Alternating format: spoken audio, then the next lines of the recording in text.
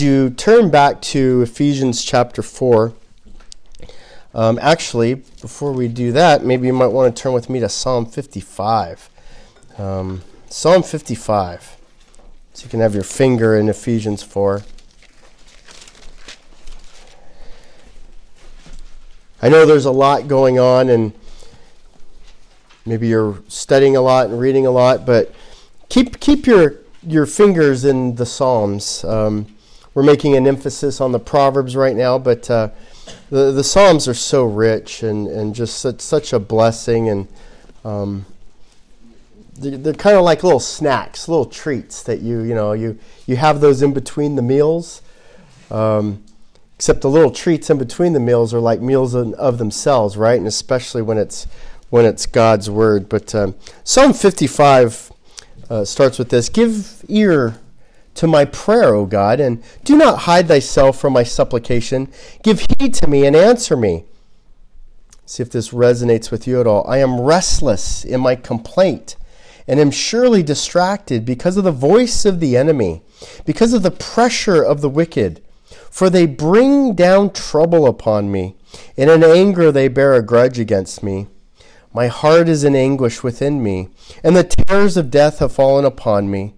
Fear and trembling come upon me, and horror has overwhelmed me. And I said, oh, that I had wings like a dove. I would fly away and be at rest. Behold, I would wander far away. I would lodge in the wilderness. I would hasten to a place of refuge from the stormy wind and the tempest." Don't we desire to just get away and escape? Verse 9, "Confuse, O Lord, divide their tongues, for I have seen the violence and strife in the city.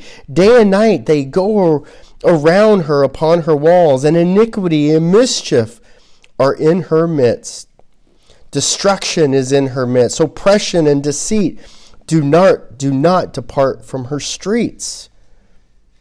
It's almost as though the Psalms was written while watching the nightly news of our cities. Verse 12, "For it is not an enemy who reproaches me, then I could bear it, nor is it one who hates me, who has exalted himself against me, then I could hide myself from him. But it is you, a man, my equal, my companion, and my familiar friend, who had sweet fellowship together, walked in the house of God, in the throne. Let death come deceitfully upon them. Let them go down alive to Sheol, for evil is in the dwelling in their midst." How many times do we have to be warned? We studied through Revelation. One of the themes in Revelation constantly was the deception, the false teachers, the false prophets, the lies. We're constantly warned throughout the scriptures. It's almost like we live like we haven't been warned. We've been warned about false teaching. We're warned about the wicked enemy. We're warned about the evil way of the world.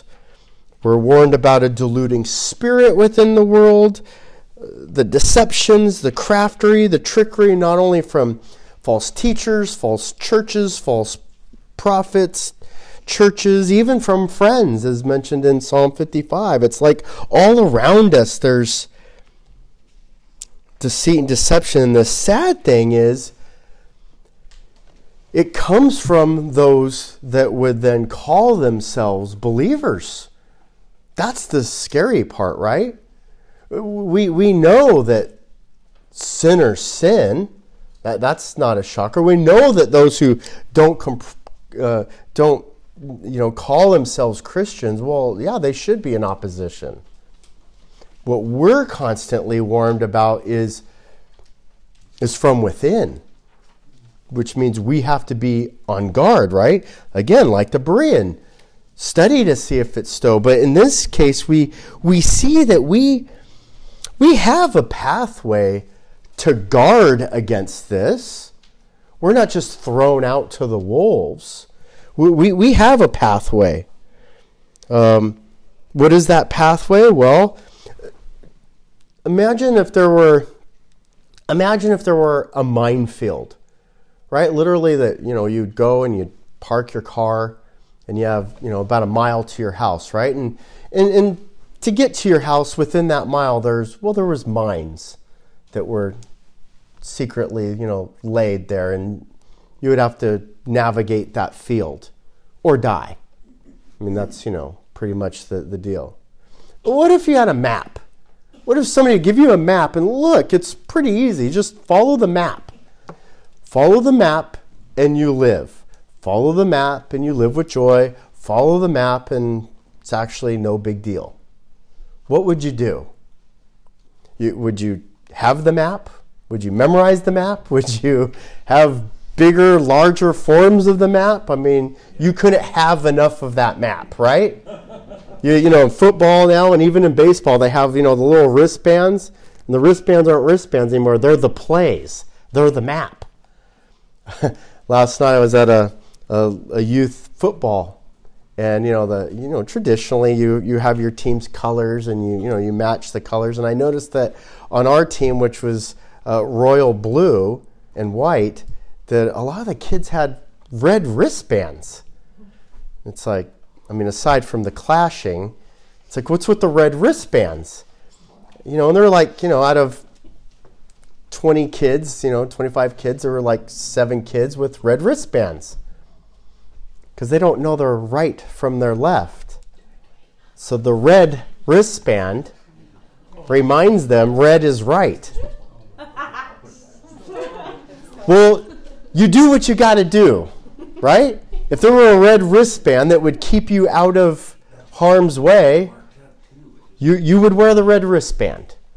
By the way, my brother, who also teaches and coaches high school baseball, said he has a similar problem with the high school students too, which is absolutely insane. But so here's the deal. We have a map through the minefield. It's called the Word of God. And yet there's rules to studying and quote-unquote interpreting the rules of God. There's basic grammar. There's basic structure. And so we have to, again, and I say this and I'll say it over and over and over again, this is God's Word. It's not man's word. It's God's Word. So it has the authority. It has the accuracy. It has the inerrancy. It has the truth, the veracity. So this is the right map. This is the only map. This is the tried and true, to be remembered and followed map. And so this map is given by the author, by the one who knows where everything is. He's written the map, and the author is directing the audience. And so when we talk about things like doctrine or theology, these aren't just things that, eggheads, sit and like to, want to argue and debate and talk about. No, look, what should drive my theology is God's words. So the truth is, I shouldn't have theology. I shouldn't have doctrine. It should just be a repeating of what God's word says. And so my theology then is that I submit to God's word. And so I want to follow this map. I want to follow this map that leads my path, that leads the way that I walk. So with the map, tells me which way to go directionally, I follow it. But here's the problem. I just want to park my car and go straight to the house. I want to go straight. And you know what? Maybe I can outrun this thing.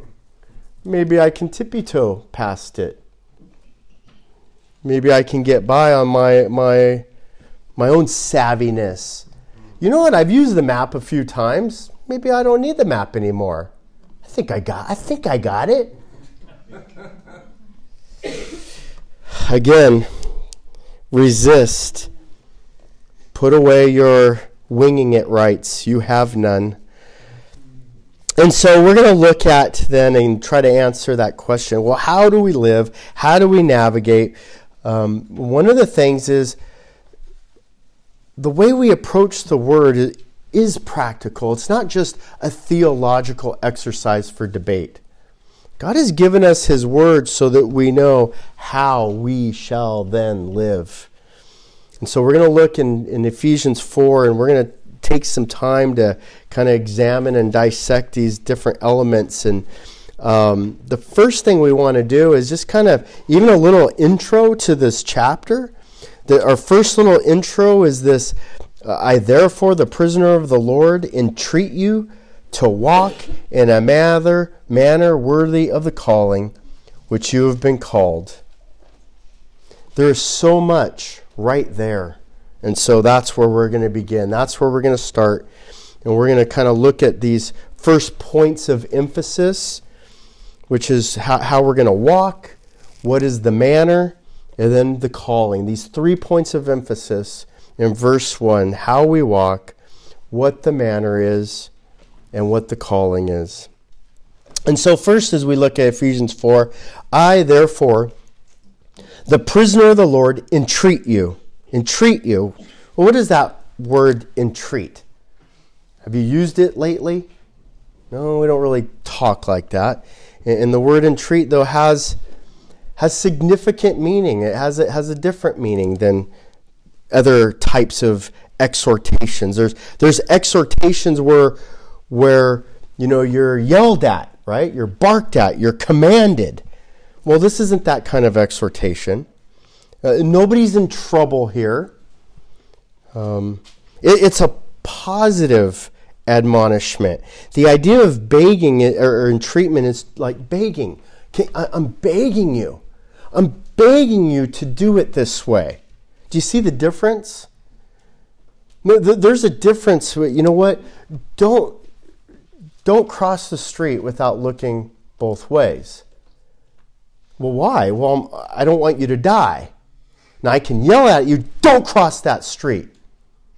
You cross that street, and you give the eyes of the point. Or there's, I'm begging you. I'm begging you, do not cross that street. It's a request and an urging for your benefit, to protect you. That's what this is. That's what's being said here. And it's funny that this week I was listening, the NFL's getting ready to start their football, and there's a big change in the NFL. One of the things in sports, which was very historical, was a lot of your old sports teams were led by former military guys. Ergo, the coach treated the team like military guys. So as Shane can attest, there was a lot of coddling and sweetness and back rubs and soft tears, a lot of tears, right? No.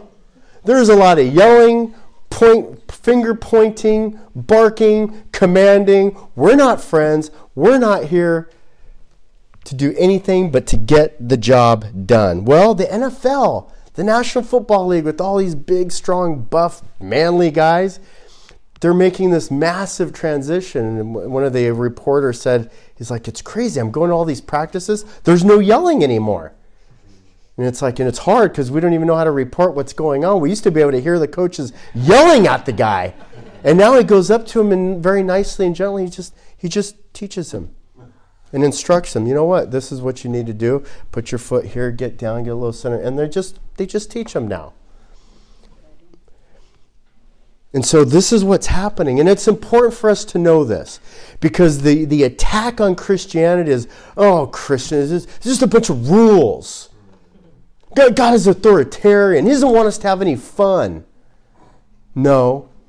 He's begging you to follow His word so that you don't die. He's begging you to do it this way. We talked last week, I as your Father, I know better. Just trust me. Trust me on this. When you have my friends, the world it looks like so much fun on a video. Just trust me. I'm begging you. And so here's Paul. Remember, Paul is the prisoner of the Lord. If you just came in today and today's your first day studying Ephesians, you're like, what's this prisoner of the Lord thing? Remember, Paul is a willing bondservant. We think of, again, of that phrase, bondservant or slave. Well, we can't use the phrase slave anymore, right? It's just too negative, too bad. Or just too, it just, conjures up racist ideas and stuff. No, this idea of bondservant is a willing slave. I have a master. My master is God. He is the master of the universe. I follow him. I am so devoted to follow him. I am a slave to him. I am a servant to his will, his calling. What is thy bidding, master? And so Paul here reaffirms this idea that he's a bondservant. He's a prisoner. Remember in Romans, you are no longer slaves of unrighteousness. You're slaves of righteousness. This morning, talking to David, and he's talking about being born again. And we talk about that phrase all the time here. Born again. I'm dead to that old dude, and now I'm alive. I'm reborn. I'm born again. Paul is a born again bondservant. He's a prisoner of the Lord. So that means what he does is the Lord's bidding, and in entreating. So he doesn't take on his personal personification here. What's Paul's personal personification? Do you remember? Paul was a leader of the Jews. And when you didn't believe what his faith believed and you taught something else, you know what Paul did? He killed you. Literally. He got the boys together and they got their stones and their rocks and they killed you. This is not a passive guy. This is a transformed man who is born again. And now I'm no longer that guy. I'm a prisoner of the Lord, and I'm begging you. I'm begging you I'm urging you to walk in a manner worthy of the calling. And so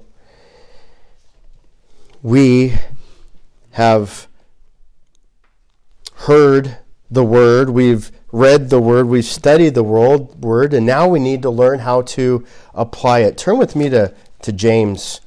James chapter 1.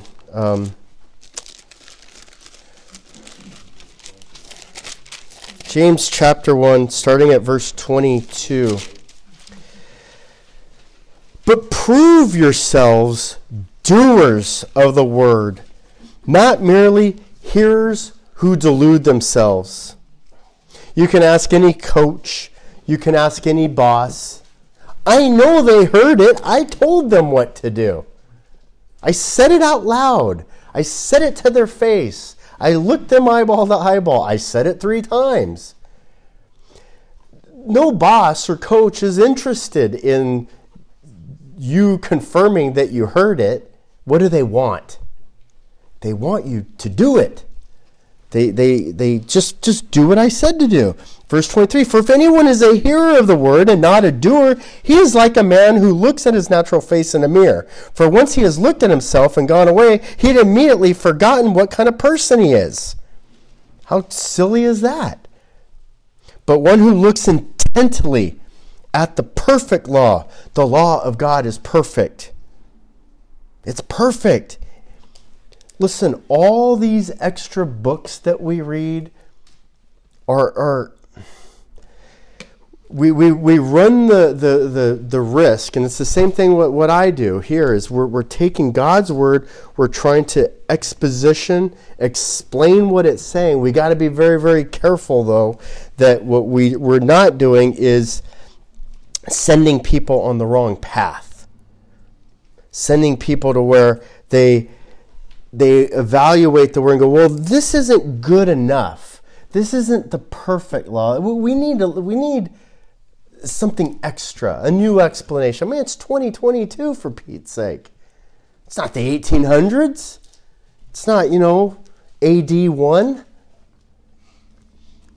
But the one who looks intently at the perfect law, the law of liberty, and abides by it, having become forgetful hearer, not having become a forgetful hearer, but an effectual doer. This should be one of your prayers. Lord, please help me not to be a forgetful hearer, but an effectual doer. Do you notice the emphasis? Effectual. There's effect to the doing. You do it well. Again, the second critique of a boss or a coach, they're doing it, but they're doing it sloppy or wrong or half-hearted. I want the effect to be great, to be right. This man shall be blessed in what he does. So this entreatment then is an entreatment to apply. We have to apply. And so the first point of emphasis here is walking. Walking is the practical application of the applying of God's word. And it's used in this form of walk. So I'm begging you to walk. Well, what does walk mean? We'll just go? No. It's a picture. It's an expression. It's our daily conduct. It's how we live life, right? That old sage and brilliant philosopher Miley Cyrus. It's about the climb, right? The climb. Well, the climb then is a picture of the journey. Every little step, every little slip, every little trial, every little obstacle, every little conquering. It's not just getting to the peak. It's all about the journey itself. It's all about the climb. And so we're to walk, we're to conduct our daily life with movement. Now this is important because a lot of people think that, you can just magically just do nothing. We're saved by grace. It's a free gift from God. I don't have to do anything. No, you don't have to do anything to get saved. True.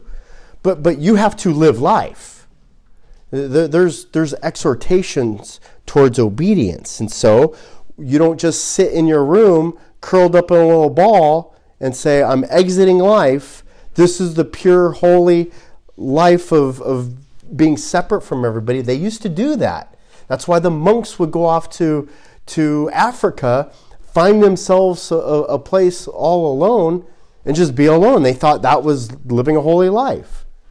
No, you're supposed to live. You're supposed to walk. You're supposed to be in motion. Well, that's kind of hard, isn't it? It's hard navigating through this world. And so, ready action. Aristotle put it this way, and you guys have all heard this, the sum of the parts is greater than the whole. Right? The sum of the parts is greater than the whole. So we think of a car, right? And the car has a bunch of little parts. There's all these little parts. And you need all the parts. All the parts are vital and important. And the car's put together. And it's awesome and it's great. But the process is the pieces. So if you were to build a car, this is how life is. You buy the car, you build the car, you fix the car, you polish the car, you fix it again. Well, that process, that journey, that's the walking. That's the living. Now, the beauty is we don't do this by ourselves. We've got the map. We've got the map to the minefield. Psalm 119 says it this way, Thy word is a lamp unto thy feet. God's word is our lamp. Well, again, the lamp leads us through darkness. Psalm 119, beginning at verse 102. I have not turned aside from thine ordinances, for thou hast taught me How sweet are thy words to my taste, yes, sweeter than honey to my mouth. God's word is not just getting you through the minefield. It's not just turning a light on darkness. This is sweet. This is good. We hear this phrase all the time. Oh, all the sinners are having fun sinning. Is sin fun? Is it? Ask people. Listen to testimonies that lived the fun. It's not that fun. There were temporary satisfactions in that, but the whole of it, they don't like it. They're not glad they did it. There's ramifications to the things they did. You know what's sweet? God's word. Following God's word, being on his path. From thy precepts I get understanding. Therefore I hate every false way. We have to get to the point where we hate the false way. We still dance with it a little bit, right? We still kind of think, getting through the minefield without the map is kind of fun. Can you do it sometimes? Yeah, you can. But you know what? Sometimes you get clipped. You know what? Hate the false way. Hate that. Learn to have a passion for hating sin, hating wickedness, hating evil, hating whatever's not God's way. Whatever's not God's way, I hate that. So, I hate gossip. I hate pride. I hate unkindness. I hate ungentleness. See, these are the things that God doesn't like. Are we in line with God so that we're not kind to each other? That should hurt our souls. You know what? I handled that wrong. I'm not glad about it. I hate that about myself. I'm going to apologize, ask for forgiveness, and repent. Verse 105, thy word is the lamp unto my feet and the light to my path. The light to my path. I have sworn and will confirm it that I will keep thy righteous ordinances. Again, not a forgetful hearer, an effectual doer. I keep them. I hear them, I keep them. I am exceedingly afflicted. Revive me, O Lord, according to my word. God's word will bring you back to life. It'll restore you. It'll correct you. Are we going to have bad patches? Are we going to have bad moments? Yeah, unfortunately, we will. But God's word will bring us back. It'll get us back on track, just like a good coach, just like a good boss gets us back on track. A boss can go away, right? The foreman goes away, he lays it out, here's the directions, here's the instructions, goes away and comes back and goes, oh man, what the heck is this? Okay, let's get you back. Let's get you back on track. Let's get you back on the right path. And so we have these sweet instructions that help us to gain understanding. Why? So that we can avoid not only what's false, but let's go back to the beginning. We need to avoid.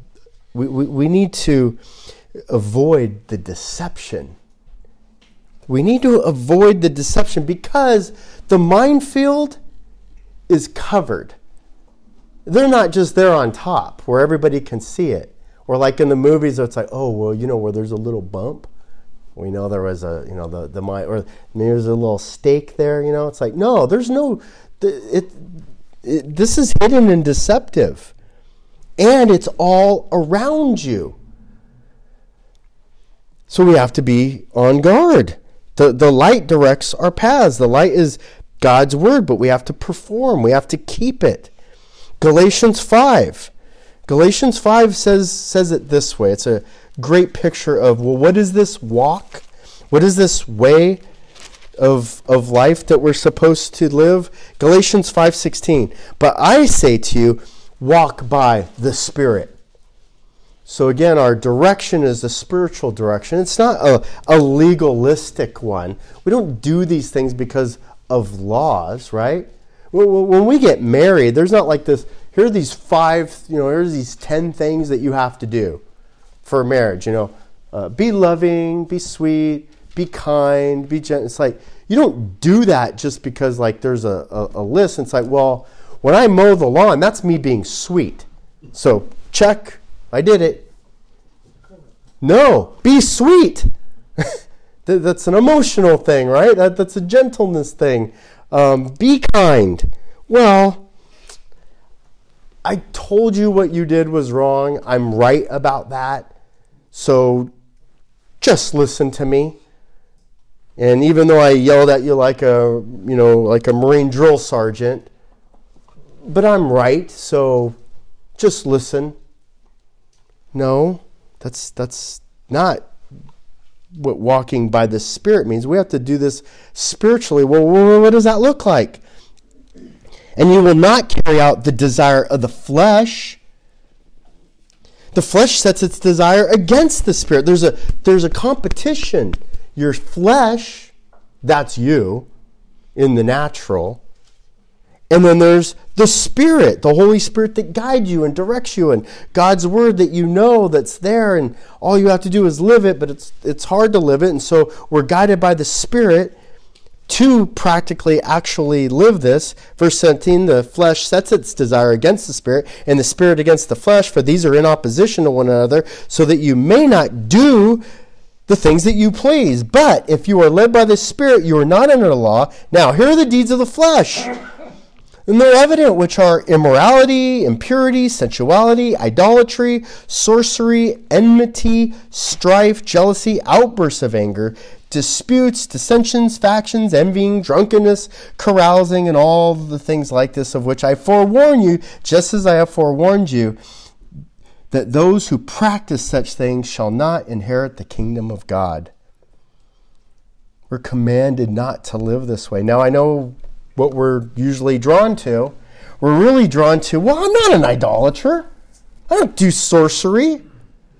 I'm not a carouser, so I'm good. You just kind of pick the ones that, of course, you fly right over you create a lot of strife. Yeah, so you have some outbursts of anger. Who doesn't? So you're envious, you're covetous, right? That's part of being envious. That means you're not satisfied with what you have. You covet thy neighbor's whatever. Well, we won't count that, even though it's right here. But, verse 22, the fruit of the Spirit is you're called to love. You're called to joy, peace, patience, kindness, goodness, faithfulness, gentleness, and self-control. This is how you are supposed to walk. This is God's blueprint for how then we shall live. This is how we're to walk. Walk in love. And again, you go back to 1 Corinthians and have a clear understanding of what love is. Love is patience, love is kind, does not seek its own, does not keep account of wrong suffered, is not arrogant, does not brag, right? Bears all, endures all, hopes in all. That's what love is. Do you realize that in your home, the countenance of your home, the peace, the joy in your home, you have a role in that? Oh, my home is not like that. Then you change that. Then you become the one who walks in joy. What are you doing to walk in joy? Being that peacemaker. Blessed are the peacemakers, right? Well, how does this sound? You know what? You probably have a home that's more joyful and loving if you are being patient and kind and good. Isn't that crazy how that kind of works together? Shocking. It's amazing. How are we supposed to get our arms wrapped around this? Well, let's look at something like have control of yourself, of your attitude, of your mouth, of your anger, of your whatever, right? Boy, just really seems to come together nicely, doesn't it? Verse 25, if we live by the Spirit, let us also walk by the Spirit. We must do. We must do. Proverbs 13:20 talks about walking with the wise. If you walk side by side with the wise, then you will become wise. Psalm 1 says, blessed is the man who does not walk in the path of the wicked. Don't walk with the unwise. Don't walk with the fools. Don't walk with the wicked. Why? Because bad company corrupts good morals. No, I'm evangelizing to them. Are you? Or are those friends becoming more like you, or are you becoming more like them? And that's a tricky one, right? Because we do want to evangelize people. We do want to be a light in a dark world. But the scriptures are clear. 1 Corinthians 15:33, don't be deceived. Don't be tricked into thinking that all this bad company is a good thing for your soul.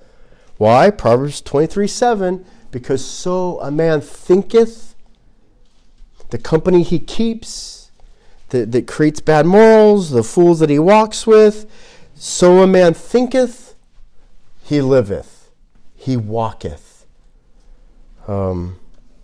Well, a second emphasis is back to Ephesians 4, is where Paul's begging us to walk in a manner worthy of the calling. Well, in a manner. Well, what manner? What's this manner? Well, it's the way you walk. It's the fashion. It's the kind of the mode in which you walk, right? It's your attitude. We all walk a certain way. We all have a certain style, a certain, I don't know if panache is the right way to describe it. I don't think many of us have that, but yeah. It's kind of like, if it was your car, it's like, well, what's your ride, It's like your ride says a lot about you, right? You got this little tiny little car, no roof, if you're a dude, then maybe you have a Mini Cooper. See, that doesn't seem right. Big truck, right? You got a big old truck. And so your ride says a lot about like who you are. Well, this idea is it's the manner. The manner in which now we're talking is how you walk, how you're going to walk. It's an amazing thing to me when I think about this. I think about, first I think of, actors, right? I mean, that's what actors do. They act like someone else. Some of these actors will be like, well, I'm playing this role, I'm a cowboy from the South, and, my name's Butch, and so, it's like, you only call me Butch for the next 4 months. I'm Butch. And they're like, they embody the personhood of who their character is, right? Or they're these, method actors. They really get into it, and they're, most actors are really just playing themselves in different movies. Right, but then you get these method actors, and it's like, oh wow, that guy was like, had this accent in one movie and was a rich aristocrat, and had in this movie he was like a poor guy and could barely spell his name in the sand with a stick. It's like this guy really gets into it. It's amazing how like actors can fake it.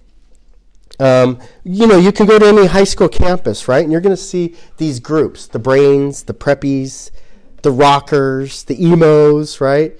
The hoodlums, the jocks. How come every high school in the history of mankind has the same deal?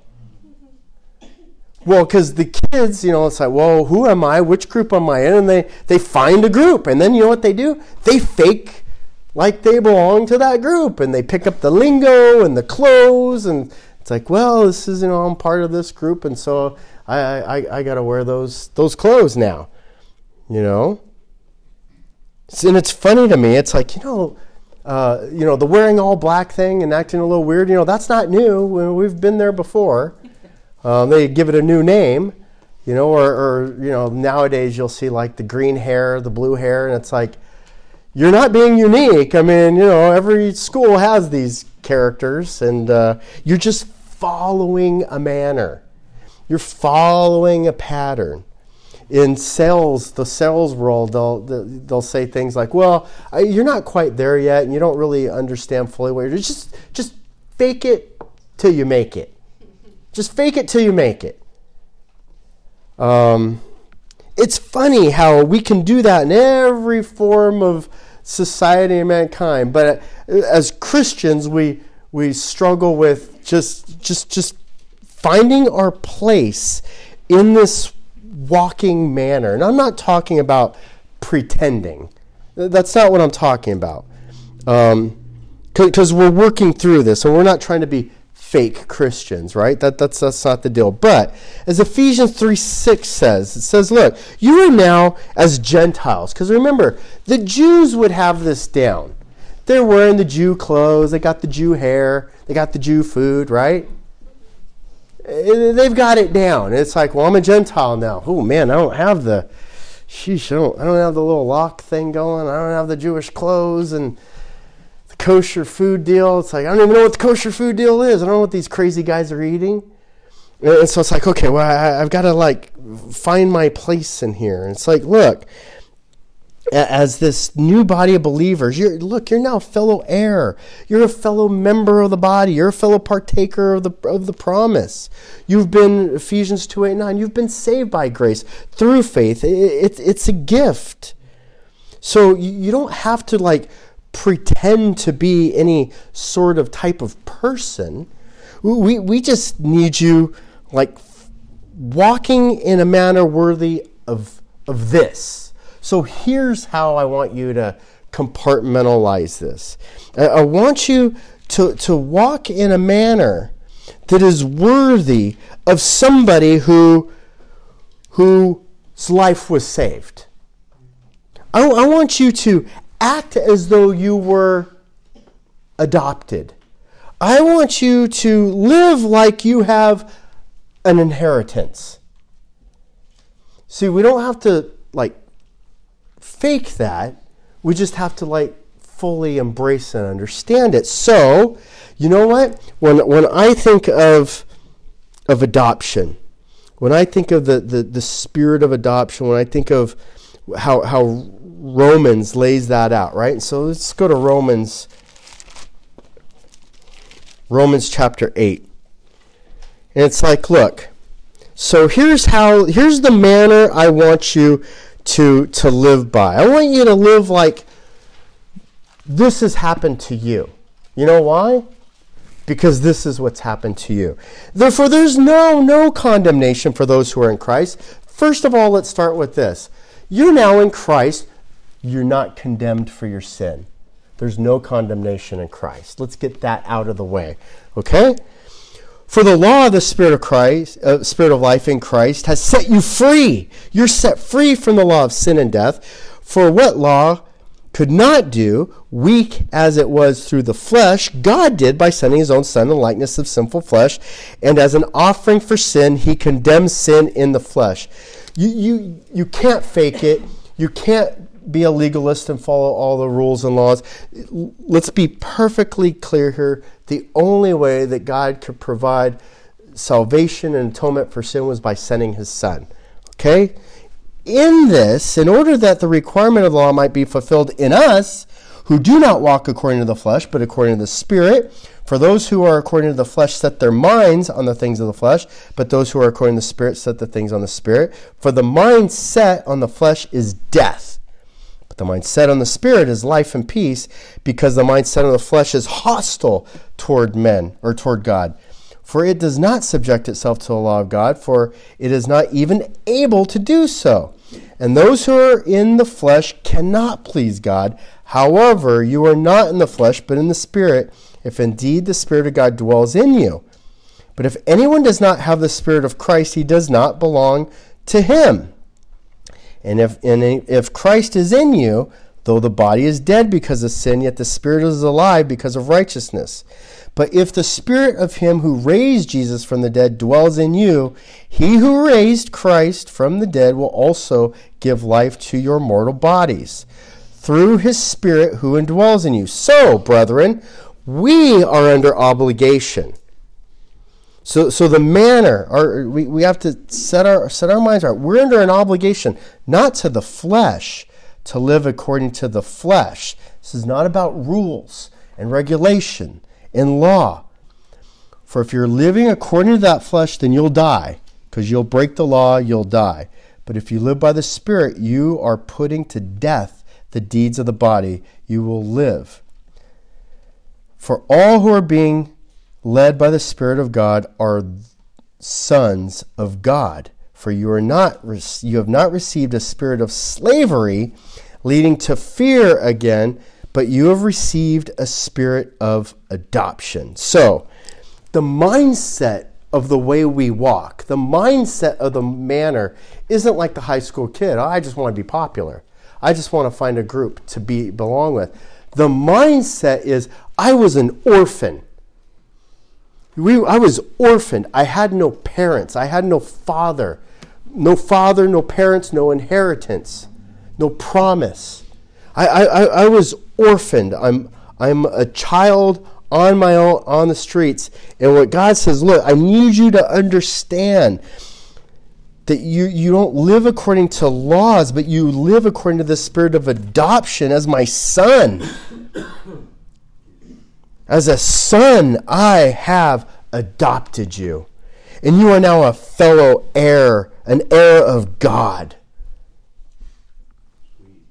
Well, that's our response, right? Sweet. So, I don't need you to act like a category. I need you to act like somebody who's been adopted. Act like that.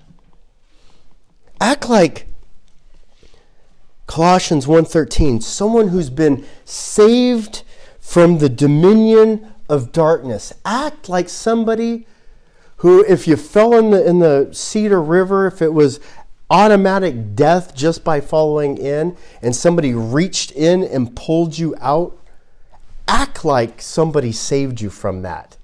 Because that's what God did from saving you from the pit of hell, from eternal destruction that we all deserve. Every single one of us. Act like it. Act like you have really been born again. See, Nicodemus didn't get this. When Nicodemus, the learned man, most of the people in the Bible we're reading about can't read and write. Isn't that crazy?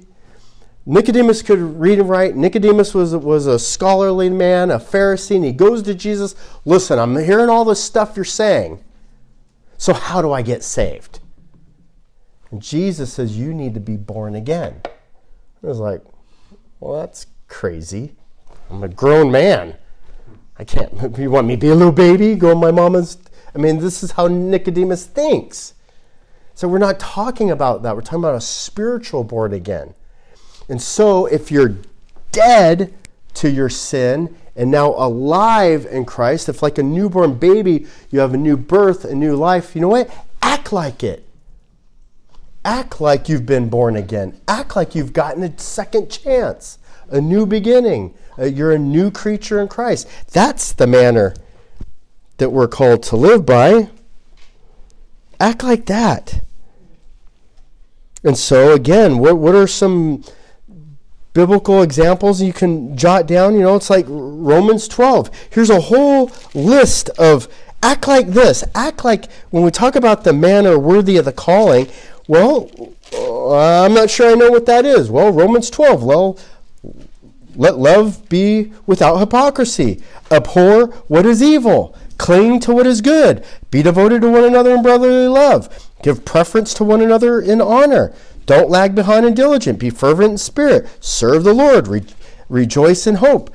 Preserving in tribulation. Be devoted to prayer. Contribute to the needs of the saints. Practice hospitality. Bless those who persecute you. Bless those and curse not.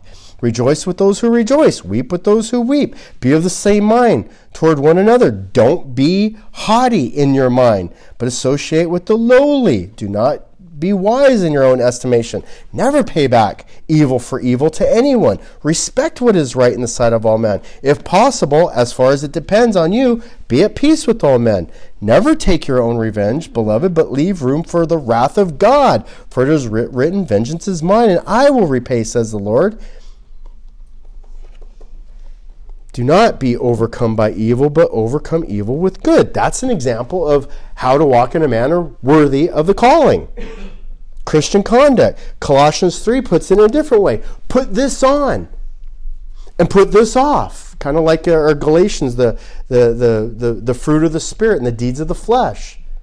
We have our lists and ways in which God clearly lays out for us.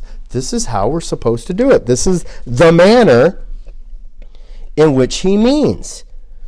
Ephesians 6, we're going to talk about, well, how do we navigate this spiritual warfare? Well, put your armor on. Yeah. How do I navigate a marriage? Well, read Ephesians 5. This is how marriage works.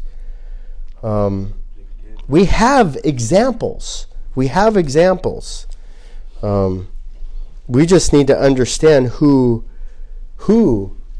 our daddy is. We need to understand what our map is, and then we need to get to it and be effectual doers of it.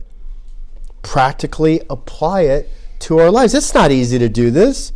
Think it's easy not to pay back evil for evil? I mean, that's for some of us who speak, for some of us who are standing up in front of everybody right now. That's a struggle. You hurt me. I don't want to hurt you less than 10 times more than what you've already hurt me. You want to touch my family? That's my prayer. I'm dead serious. My prayer to the Lord, the Bible tells us that he is not going to give us a temptation beyond what we can handle. Here's my prayer, Lord. Let's be perfectly straight here. If this happens, I can't handle it. So please don't let that don't tempt me, don't test me. I don't want to get anywhere near there because I don't think there's any way in the world I could handle that. Please don't take me there, because the vengeance that would need to be mine, I had to stop watching OJ, not because of the whole whatever it is. I kept seeing the Goldman's family there, and I kept having these pictures of me being, Ron Goldman's dad and climbing over anybody and everybody to get to OJ, because I'm not waiting for justice. It's going to happen right here, right now. Vengeance is mine. And God has a different plan. And we have to trust that. Somebody does something to you in business, a client doesn't pay you, breaks a contract. So those aren't easy things, are they? Because that affects you and your whole family. And that's real life stuff. And so we're given examples here in the scripture. We're given examples of how we live together. Well, the third emphasis is of the calling. And the calling embodies the way we walk and the manner in which we live by. And so it becomes kind of another point of emphasis. Paul is this prisoner of the Lord. He's begging the church in Ephesus. He's begging us to walk in a manner worthy of the calling. We have a calling. We weren't just saved just to be saved. A calling can be defined as a summons. A summons is a court order. It's a legal court order to, when the court calls you, you better show up. Or there will be a financial penalty or jail time, right? There's also mission. There's callings that are missions. We understand what a mission. I'm on a mission. I have a ministry. I have a purpose, a directive to go do something overseas. Sometimes that's a calling. We had someone who was a midwife in the Philippines and trained other gals to be midwives. That's a calling. That's a mission. We're also, part of the calling is a duty. Listen, we're saved by grace.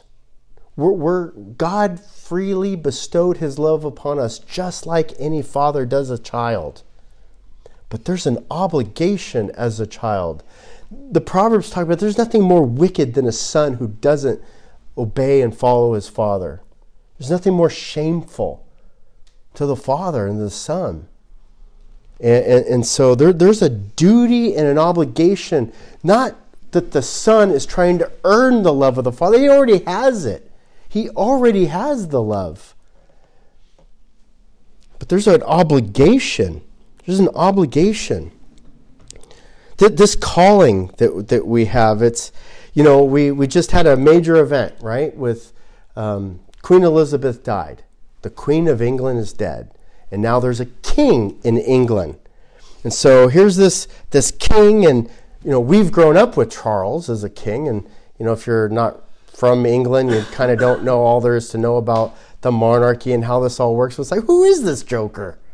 He's just like some guy that is going to be the king someday. And what does he do? It's like he didn't earn anything. And, I was curious this week. And it's like, he's old now too. So who's going to be the next king? So, Google, right? And it's like, that guy William. Well, that's interesting. I didn't know that. I didn't know that actually really he's going to be king pretty soon. And probably until we die, he'll be the king unless he has a unfortunate passing. But it's like, well, what happens if he goes? Well, then who's the next? And, his wife, Kate. That girl, Kate. I remember that girl getting married. She's going to be the queen. Huh. Wait, is she going to be the queen who can be on the throne? No, she can't be the queen who's going to be on the... Well, then who's going to... So you get in this whole thing. It's like... In the whole picture, you got this whole monarchy, and they're worth hundreds of millions, and they don't do anything. They don't rule anything. They don't... It's like... They didn't earn it. They were just born that way. It's that cute little kid is going to be the king of England someday. Didn't earn it. But see, we have a different calling than that. And it falls under that spirit of adoption. And it falls under that understanding that we're not condemned in Christ anymore. So what does that mean? That means that we're not imprisoned in condemnation. No, we have life.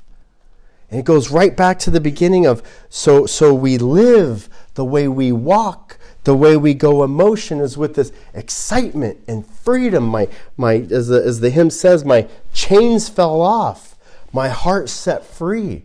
How can it be? Well, then my wonder and awe and amazement gives me joy and power and strength and excitement. And so this calling then isn't just like a duty. It's not just a summons. It's an outflowing from the heart of gratitude as being that adopted child. And so it's a better invitation than the king. It's a better duty than the king. It's an amazing gift. What's our calling? I was reminded of Robert Frost, and a lot of these famous quotes or things that you've heard, maybe you've heard for so long, it's like, well, you only really quote like maybe a little part of it, and maybe that gets a little misinterpreted and stuff. And so I kind of went back and read the whole thing. And so here's Robert Frost, right? It's the road less traveled. 2 roads diverged in a yellow wood, and sorry I could not travel both. And be one traveler long as I stood and looked down as far as I could to where it bent in the undergrowth. Then took the other as just as fair, and having perhaps the better claim, because it was grassy and wanted wear, though as for the passing there had worn them really about the same. And both that morning equally lay in leaves, no step had trodden black. Oh, I kept the first for another day, yet knowing how way leads on the way, I doubted if I should ever come back. I shall be telling this with a sigh, somewhere ages and ages hence, 2 roads diverged in a wood, and I took the one less traveled by, and that has made all the difference.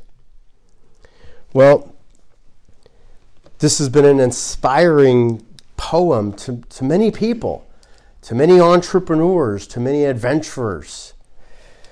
And I like this poem. But here's the problem. We tend to think that this is our calling or our mandate or the way we're supposed to walk or the manner in which we're supposed to walk. And it's not. We're not supposed to take the road less traveled. We're not supposed to take the road of adventure or excitement or unknown. We're supposed to follow the map. The map is boring. The map is, what, too direct? The map keeps you alive. The map is good. And here's the lie, and one of the greatest deceptions is that following the rules and the law is boring. It's not. God tells us this is the joy of life. You know what? When we treat each other well, there's joy and blessing in that. There's only misery and regret and pain and tears when we don't do the littlest of things with each other. When somebody asks you, oh, can you go get me something? Yeah, sure. We'll love to. You feel good, they feel good. So I say, oh, will you go get me that? No, you get it yourself. You get it yourself. Anybody feel good? Nope. Why do we keep doing it? Oh, I want to take the road less traveled. God says, be kind and gentle and have self-control. You know, I can do it a different way. I'll do it my way. It'll be a new brand of Christianity. That's not Christianity. That's deception. That's the evil one wiggling his way into your life. Paul says, you know what? I beg you, walk in a manner, walk in a way, live in a way that's worthy of somebody who died for you. He died for you so that you may live for him. Earn it. Earn it. Not in the sense of works righteousness earn. Earn it in the sense of reciprocating your love back to God and showing him without a doubt, you know, I appreciate, I'm thankful, I'm blessed by what you've done for me, by the way I live and walk in a manner that's worthy of this calling that I do for you. And so, I'm not really out for a new adventure. Scripture says, follow me. Deny yourself, take up your cross, and follow me. Follow Christ. Follow Christ. He will give you the light unto your path. Follow him. Follow him. Don't do it your way. Walk in a way that's worthy of the manner of the calling. Let's pray. Lord,